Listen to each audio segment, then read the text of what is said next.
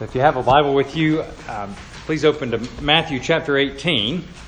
Gospel of Matthew chapter 18, or it's printed there in your bulletin if you want to follow along there. I did a funeral service a week and a day ago, here at the Lutheran Church, and I recognized again one of the differences that Presbyterians have. I was told this the first time I ever visited a Presbyterian church. I was raised well as a Baptist, and a friend took me to a Presbyterian church and he said, you need to know two things before we start. He said, one, we say debt. That is in the Lord's Prayer. We don't say trespasses. We say forgive us our debts as we forgive our debtors. The rest of the world says trespasses. And the second thing he told me is don't go down there at the end of the service. They don't have an invitation. So I was doing okay until I got to the trespasses part. It was explained to me that Presbyterians say debt instead of trespasses because Presbyterians would rather have their debts forgiven than their sins forgiven. And I think there's probably something to that. But debt is actually a useful metaphor for forgiveness. Right? Because anytime there's a breach in a relationship, somebody has to pay the cost of that breach if there's going to be restoration or reconciliation. And to forgive somebody is to pay it yourself. If in nothing else, foregoing vengeance and retribution that you deserve for what someone's done to you. To eat that yourself and pay it yourself is to pay the debt incurred whenever there's a breach. And so the Bible uses terminology like debt to talk about forgiveness, especially this famous passage that we're going to look at today. It's the parable of the unmerciful servant, or the unforgiving servant, that Jesus gives here in response to one of the strangest things he says to anyone as a result of, as an answer to a question about forgiveness. How often should you forgive? And what he says is not just surprising, it's scandalous. It doesn't resonate with you immediately if you think about it with what is the right and good and just thing to do, the nice thing to do, what a good person would do. His answer about how we forgive is bizarre. It challenges our very sense of justice and it makes us wonder if Jesus is really being just in what he says about forgiveness. And so I think he does this because he doesn't want us to think either of two things.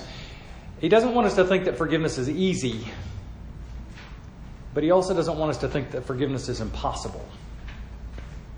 And if we pay attention to it, we're definitely pulled away from the easy idea. But it's pretty hard to get past the idea that real forgiveness, is impossible. So that's what we're going to think about together. Let me pray for us, and then we'll read the Scripture. Father, please come and help us. We believe what your Son has said is true, but it doesn't penetrate that easily into our hearts and minds and assumptions. And I pray especially for people who are under the gun of some really vexing conflict right now that makes forgiveness hard. I pray you'd be especially gracious to them as we think about this. And I ask in Jesus' name, amen. Reading with me, beginning at verse 21. It says, Then Peter came up and said to him, Lord, how often will my brother sin against me and I forgive him? As many as 7 times? And Jesus said to him, I do not say to you 7 times, but 70 times 7. And therefore the kingdom of heaven may be compared to a king who wished to settle accounts with his servants. When he began to settle, one was brought to him who owed him 10,000 talents. And since he could not pay, his master ordered him to be sold with his wife and children and all that he had, and payment to be made. So the servant fell on his knees, imploring him, have patience with me, I will pay you everything.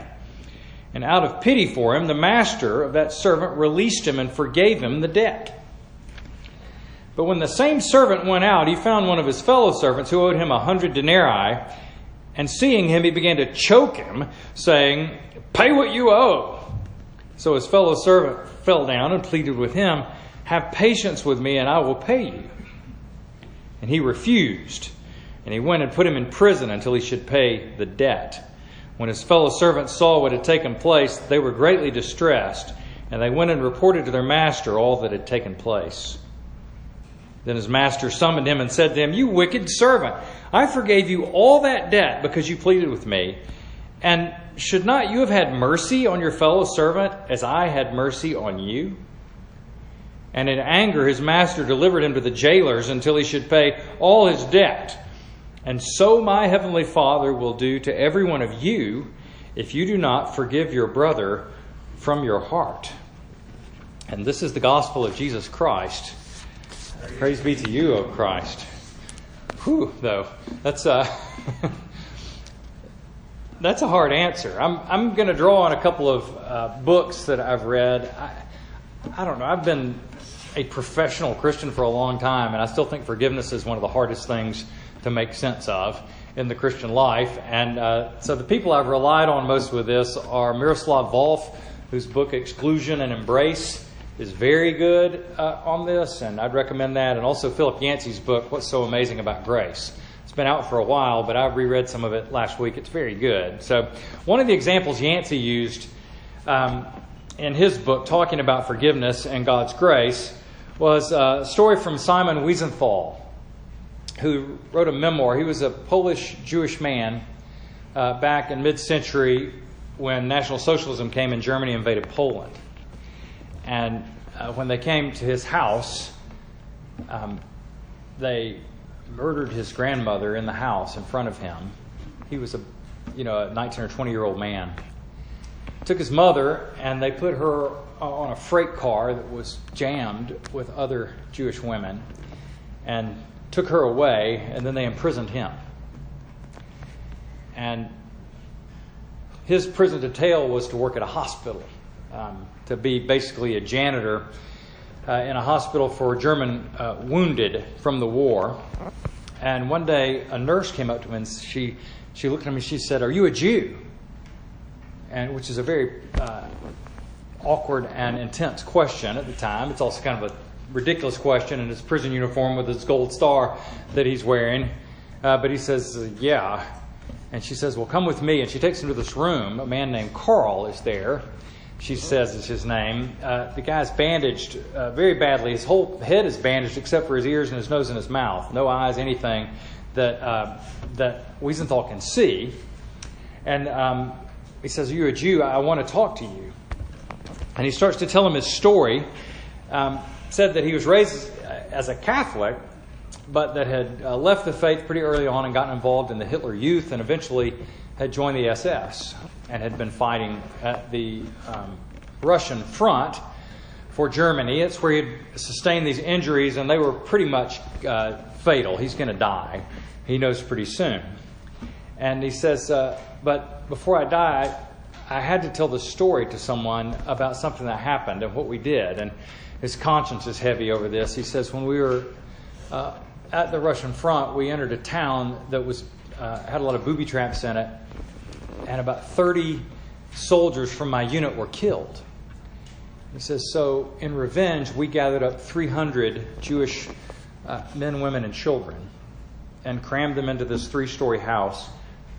And then we poured gasoline around it and lit it afire. And then we encircled the house in case anyone tried to escape, so that if anyone escaped, they could be shot. And he said, describing this situation, he said that it was a horrible scene, but he said when people did try to escape, some jumping from windows and some trying to run from doors, he said, we shot. Oh God, we shot. He described other horrors than that, and then he told Wiesenthal, he said, I'm left with my guilt and racked with guilt and what is obviously the last part of my life here. And he says, I've been longing to find a Jew that I could speak to if there were any Jews left, someone where I could beg forgiveness from a Jew. And without your answer, there's no way I can die in peace. So Wiesenthal said, so there he is. He's standing there in this room with this guy, and he says the whole weight of his race and all that he's seen and all that he's experienced is pressing down on his shoulders, and he's wondering what is his obligation. He's there as a prisoner with the gold star on his chest and all of the memories of what's happened to him. And what's he going to do? He says, at last I made up my mind, and without a word I turned and left the room.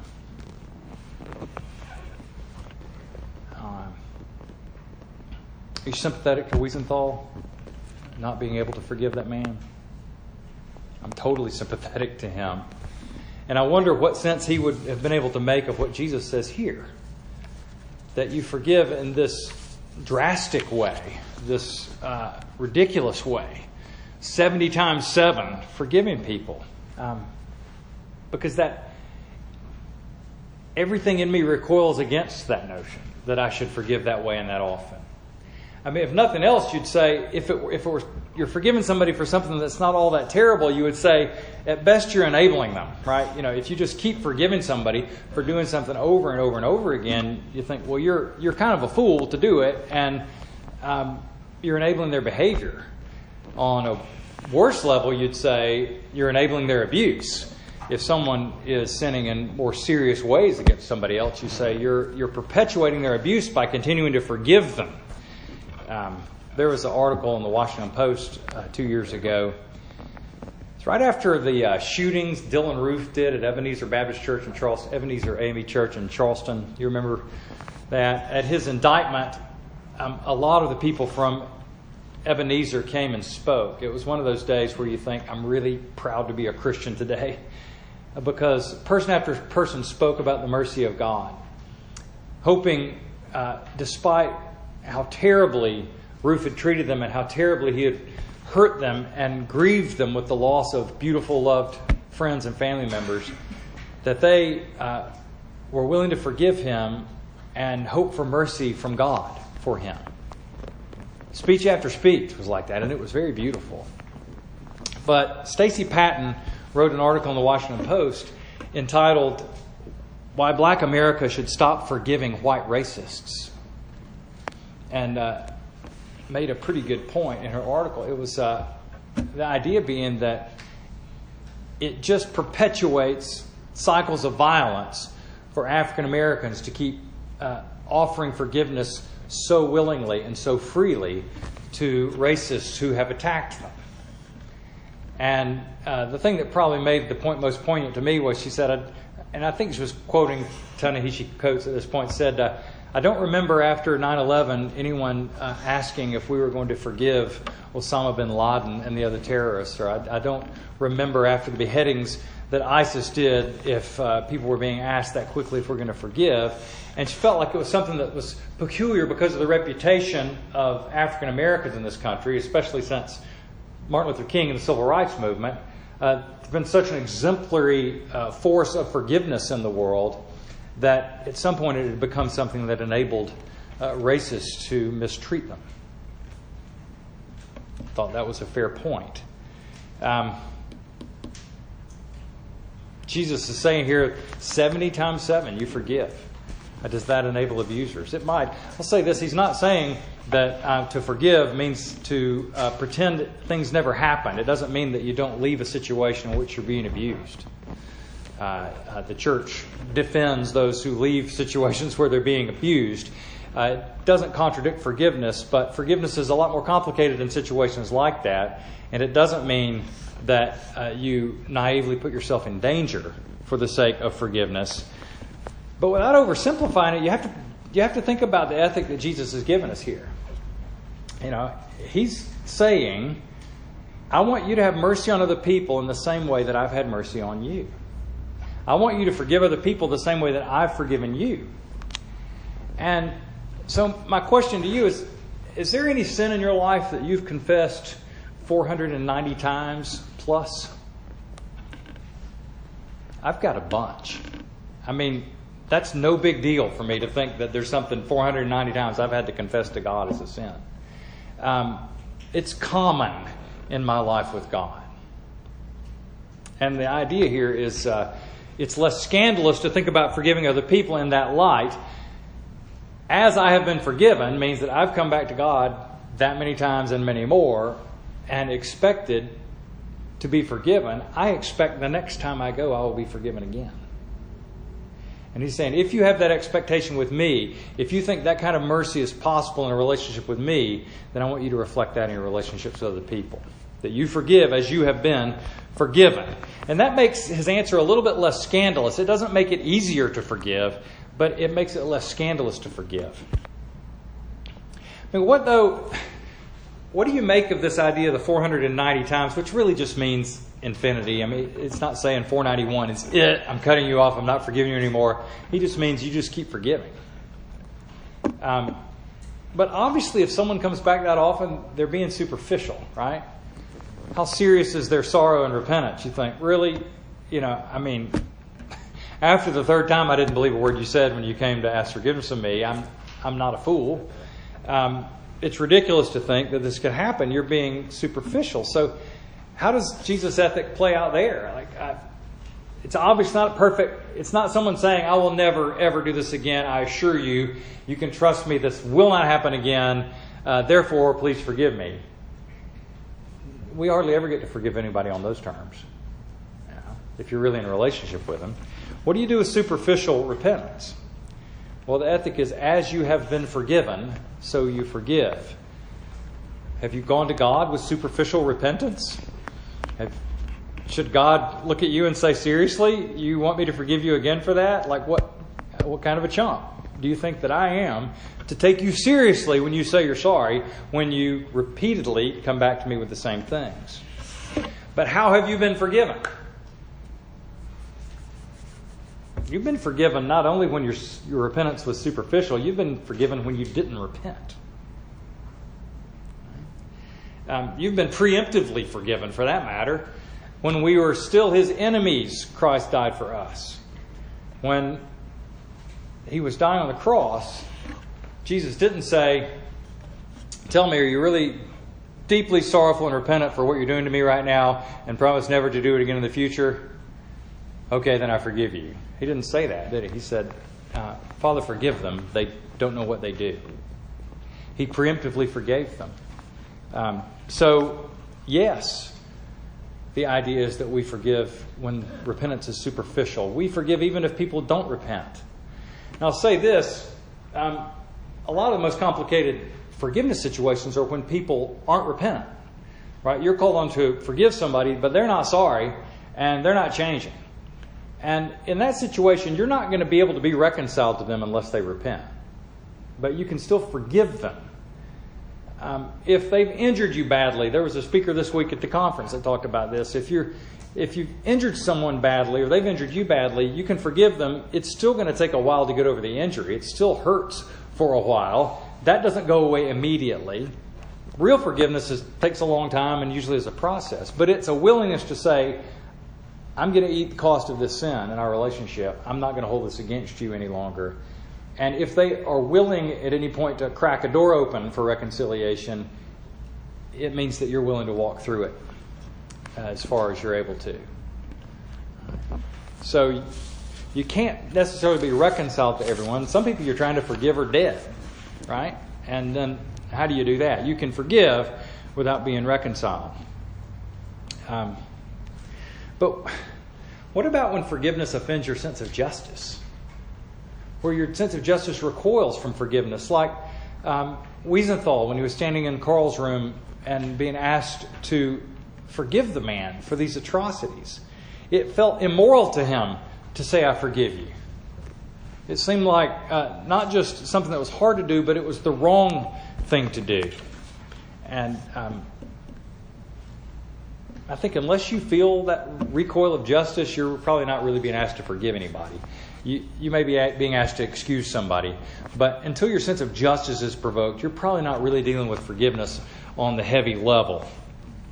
Because forgiveness on the heavy level is almost always miraculous. It's something that God does for us and through us, enables us to do that we can't do on our own. And our sense of justice is really what's at stake in a lot of forgiveness. What do I do with my sense of right and wrong and the way things ought to be when it's been so badly violated and offended? What do I do with that? And the answer to that, surprisingly, is that you take that to the vengeance of God. That our sense of justice that recoils at forgiveness is really only comforted by knowing that God is a God of vengeance. And I know that sounds strange to say, but the only way that we can keep from taking our own vengeance when we're really provoked is to believe that God reserves vengeance to himself. that He is just and He is going to handle justice and the settling of accounts, and that we can forgive knowing that justice is left to God instead of to us. And that's a hard thing to do. We say in the Apostles' Creed that we believe in the forgiveness of sins. But several lines up from that in the Apostles' Creed, we say, I believe Jesus is coming again to judge the quick and the dead. And without Jesus coming to judge the quick and the dead, it's almost impossible for us to believe in the forgiveness of sins for other people, because we're dependent on God. We can be nonviolent because we know that God sees and acts, and He doesn't ignore injustice. He hears the cries of the oppressed. And so we don't have to act as vigilantes in our own relationships, because God has reserved judgment to Himself. Now that's a weighty thing to say, I realize. But ultimately, if you're under serious provocation to forgive, knowing that God hears the cries of the oppressed is part of what enables you to forgive. But ultimately, Jesus' parable here is just to say to us, do you really believe in the forgiveness of sins or not? It's easy to say in the Creed, I believe in the forgiveness of sins. Usually what I mean by that is, I'm willing to excuse people who are excusable. If they did something that's understandable, I know, it's okay, you're having a bad day, it's okay, I forgive you. But when we say I believe in the forgiveness of sins, we mean I believe that God forgives the unforgivable. I believe that God has forgiven me the unforgivable. And so I'm able, at least I'm called, to forgive the unforgivable for other people. And that's very hard. But ultimately, if there's no mercy for Carl, the SS soldier, then there's no mercy for me. If there's no mercy for him, there's no mercy for me. And Jesus doesn't pull the punch at all, does He? At the end, He says, so my heavenly Father will do to every one of you if you do not forgive your brother from your heart. And He's not saying that you earn forgiveness by being such a forgiving person. That doesn't even make any sense, really. None of us is that forgiving. He's saying the true sign of somebody who is in a relationship with Jesus, who's experiencing forgiveness, is a willingness to look at other people through those eyes and say, I can forgive you because I've been forgiven so much. I'm the big debtor, and so I can forgive you the big debt. But it's hard, right? It says the guy, when he went out and found the other servant, he choked him. It's like for me, that's usually metaphorical, but I know exactly what it feels like. I want to choke you. Because it was 100 denarii, that's about 100 days' wages. So it wasn't a small debt. It wasn't an overwhelming debt, but his money he was going to miss, right? 100 days, 3 months worth of pay. He owed him that much. And so he wants to choke him. You owe me this. It's not right. It's not fair that you would not pay me back. And you give me this sorry excuse like, I'm sorry, have patience with me. I'll pay you back. I promise, man. I promise I'll pay you back. And I'm like, no, you won't. You won't. I know you won't. I'm going to throw you into prison until you pay it all back. Doesn't it sound kind of nice you could live in a place where you could throw people in prison until they paid you back? Unless you're the guy that owes it. I guess that would be bad. But, this choking, this is where grudges come from and feuds come from and bitterness in your later life comes from, is this recounting of grievances against you that you're not willing to forgive. And it's common to all of us. Yancey told a story about a couple in Texas who had an argument one day. A married couple had an argument about how much, I think it was the wife, had spent on sugar at the store. And they stopped talking to each other and began to live on separate sides of their house. Eventually, the guy took a lumber saw and cut the house in two, moved part of it around behind a copse of trees, but on the same acre, they lived in these separate houses for the rest of their lives. Never talked again over sugar. I assume that's an extreme example. My great-grandfather went down the road to the sisters who didn't have a great reputation in town, and when he came back, my grandmother, with her own hands, built a room onto the side of their house in which he lived for the rest of their marriage. It's good to have a high view of marriage, I guess, right? These people don't believe in divorce. So, grudges, right? You know what grudges can do. You've probably seen in your own family how bitterness can grow and grudges can grow. And you know in your own arguments how righteous anger blinds you. If you think you're right and you've been wronged, you can't see the extent of your own debt. This 10,000 talents that the guy owed his master, in today's dollars, that's about a gazillion. Right? It's an unimaginable amount of money. When the guy says, "Oh, have patience with me, I'll pay you back," everyone would have laughed because there's no way he could have paid him back. It's way too much money for him ever to have paid back. Of course, that's how we talk to God, right? "Oh, give me another chance. What I need is a second chance, and I'll do better." And it's like, yeah, sure you will, right? Of course you will.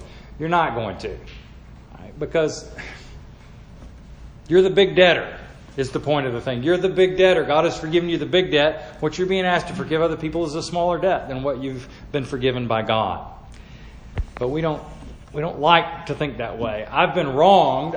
I'm a victim. I'm just. My cause is right. The principle is true. I should crush you. I should hate you. You should pay me back. I should throw you in jail. I'm going to choke you. I'm right about this. But Jesus says what you're wrong about, what you're blind about is who you are and what kind of debt you've been forgiven. You're the big debtor. You're the big debtor. When you see the 10,000 talent debt, that's you in the story. Then you realize with God, what you need is not a second chance from God. You need a dying Savior to make you right with God. You need a Savior like Jesus. Not just a second chance, not just an excuse. You're excused from God, but you need to be forgiven by someone who pays the debt of your breach with God, of your rebellion and your autonomy. And Jesus is the one who puts his own blood on the ground for our sakes. He pays the debt for us.